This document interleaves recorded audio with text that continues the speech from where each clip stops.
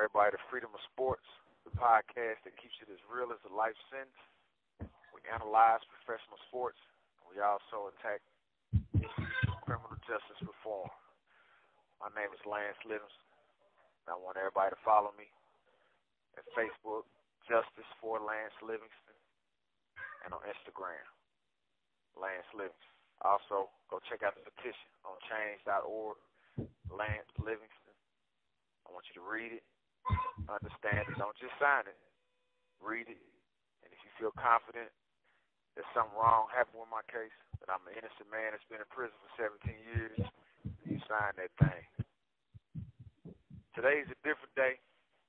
You know, I've been having a lot of special issues, a lot of special shows, a lot of special editions going on because there's a lot of stuff happening that needs to be addressed outside of the sports world. Plus this pandemic that kind of really messed up sports a little bit. It's not as fun as it used to be. No fans, none of that interaction really going on. But today I want to talk about police brutality and how it affects young black males in the community. And today I got another special guest, almost as special as my last guest. I got Lance Livingston Jr. on here today. How you doing, son? Doing good. Hello? That's what's up. How old are you? About 17. 17? Okay, let the world know. Now look, in a perfect world, you know, we could simply rely on police changes and police departments to provide adequate training for officers to stop the brutality of people like us. Instead, you know, we had to give our youth the talk. So that's what we're going to do today. I'm going to give you that talk, man. That talk about, you know, how I'm going to train you and how people can train our kids and nephews and little brothers and youth in the community, that we don't have to become victims of police brutality. And, you know, it's sad, but it's a reality. You know, we can no longer wait to have this talk with the youth and just This call is from a correctional facility and may be monitored and recorded. It's something that we have to address, you know, right now. I want to draw everybody's attention to June 25th. Now, June 25th, it represents the 18th birthday of martyr Tamir Rice. Now, you about to have a birthday in a couple days, and how old you gonna be is 18. So, Tamir Rice, you know, it was a vivid reminder of just how vicious this police brutality stuff is. You know, all instances of brutality, especially those that result in somebody's death, are heinous. But for me, Tamir Rice killing struck a different nerve. You know, he symbolized somebody that was like a son for me. You know, he was just a kid. Some people he was like a little brother, some people a nephew. You know, his youthful face, it just took on so many forms in the eyes of the beholder. And then for the police to just roll up, jump out, and gun him down, a young black child, you know, we can't forget that one. We can't forget it, and we just can't accept that one. So, you know, while people wait on policy change and justice reform acts and government funding for special training, we have to participate in preventative measures such as the talk. And if Tamir's death doesn't teach us anything, it surely brings the message home that it's never too early to have that talk. Because I believe he was 11 or 12 years old when this happened to him. So, you know, we have to speak, listen, and be aware when we're dealing with law enforcement. So let's get it in, man. So I know you 17, you about to be 18, and growing up in the urban core of St. Louis, I know that you've had your run-ins with law enforcement. So give me kind of like, you know, some of your experiences that you had with law enforcement and how you handled it. Me personally, I haven't had really any run-ins or any major interactions with police officers, but you hear stories from friends and you see things happen, and it makes you want to stay away from them and really just be aware that they treat our people different, and makes you, I guess, just have like a extra sense of just being safe when you come across a police officer. So you mean to tell me that you could be doing everything right, doing absolutely nothing wrong, but you see the police and you want to do something to make yourself feel more safe from them. It's for rather than them making you feel safe from the other issues that's going on in their environment, the gun violence, the drugs and stuff like that. You want to put yourself in a position where you're more safe from them, is what you're telling me, right? Right. So you want to make sure, like, you don't want them to suspect you have a gun or something. You just want to make it as smooth as possible, so there is no way that they confront you about something that's just not going on. And so, let me ask you this now. When you hear about these instances, where you have friends that had run-ins with the police, and, I'm sure that they probably some good kids and wasn't nothing happening to where they call for them to use the type of policing or, type of force that they use. What usually happens to these officers?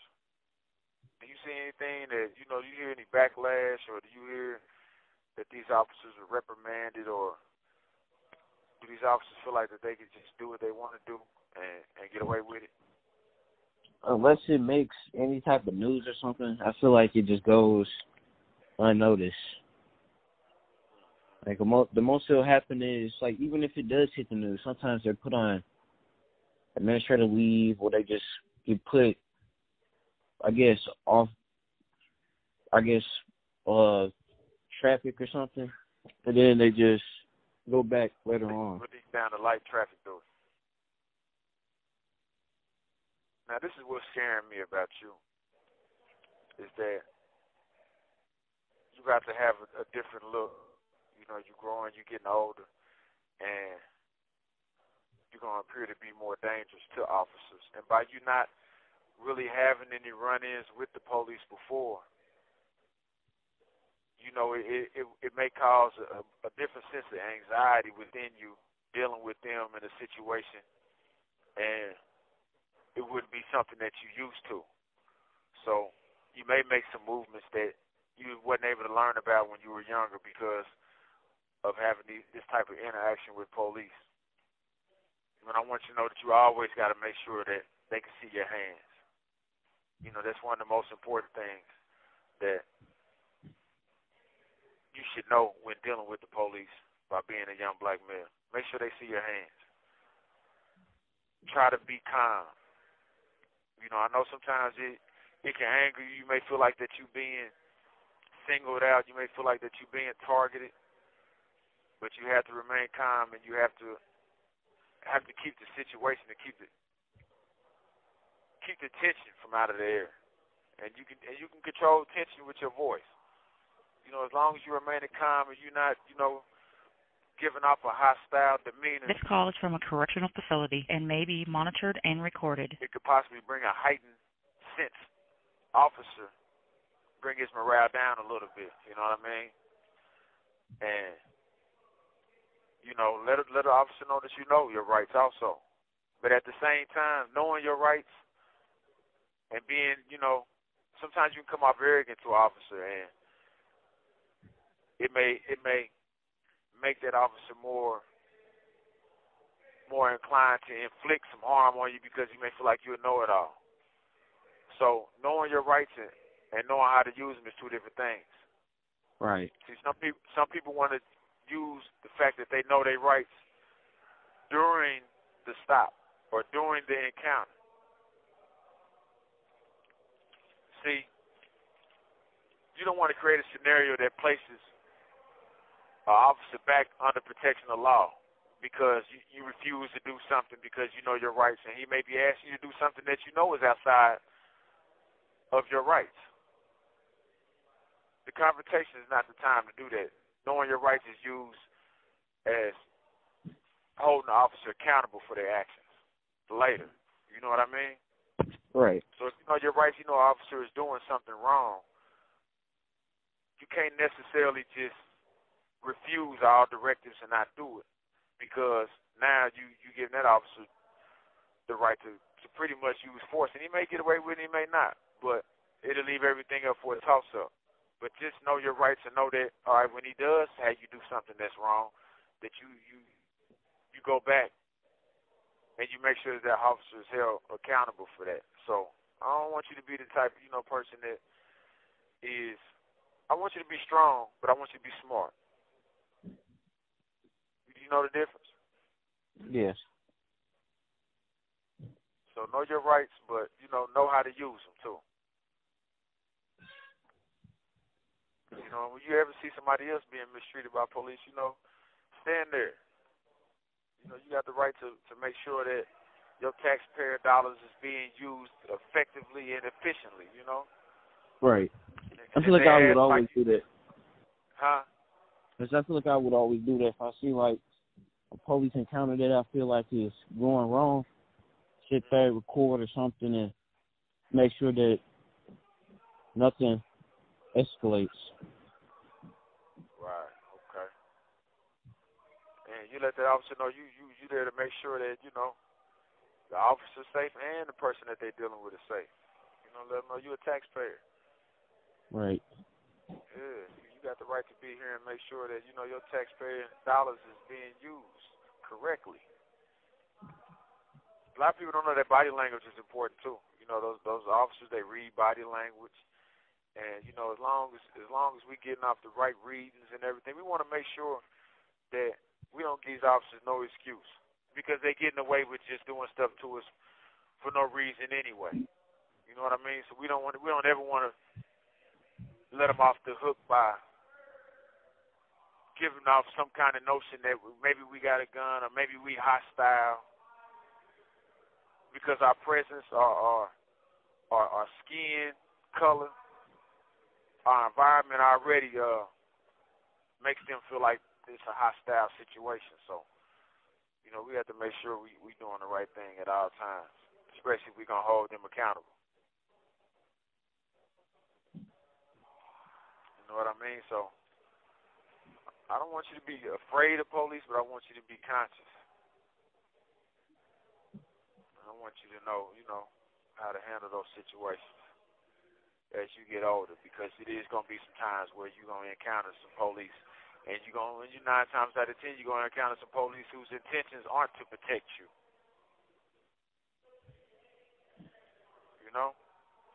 Yeah.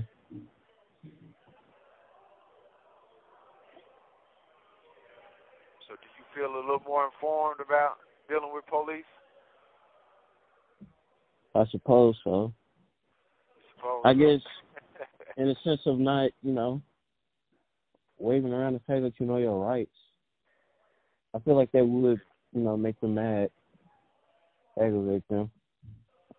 Yeah, you got to study that stuff because, you got different rights in different states, different counties. Some of that, you got your basic constitutional rights, which is federally protected all over the country, which is your rights to remain silent, your rights to a lawyer, basic constitutional rights. But then you also have other rights as far as when you get to talking about searches, how can they be conducted, you know what I mean? What can be searched, what gives an officer probable cause.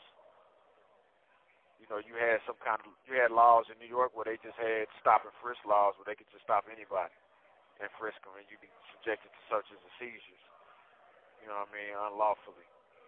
And a lot of times those are aimed at people of color. But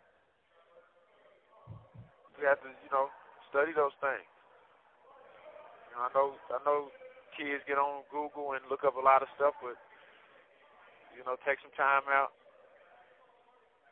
check out, your laws that govern your state, your county, your city, and that way you know your rights. That way when something you hear is different than what you know, then you know what type of situation you're dealing with, what type of officer you're dealing with. But I'm glad we had this talk. I am And too. if you ever had some questions or you feel like you seen something that wasn't right, don't be afraid to talk to people about it. You have 1 minute left.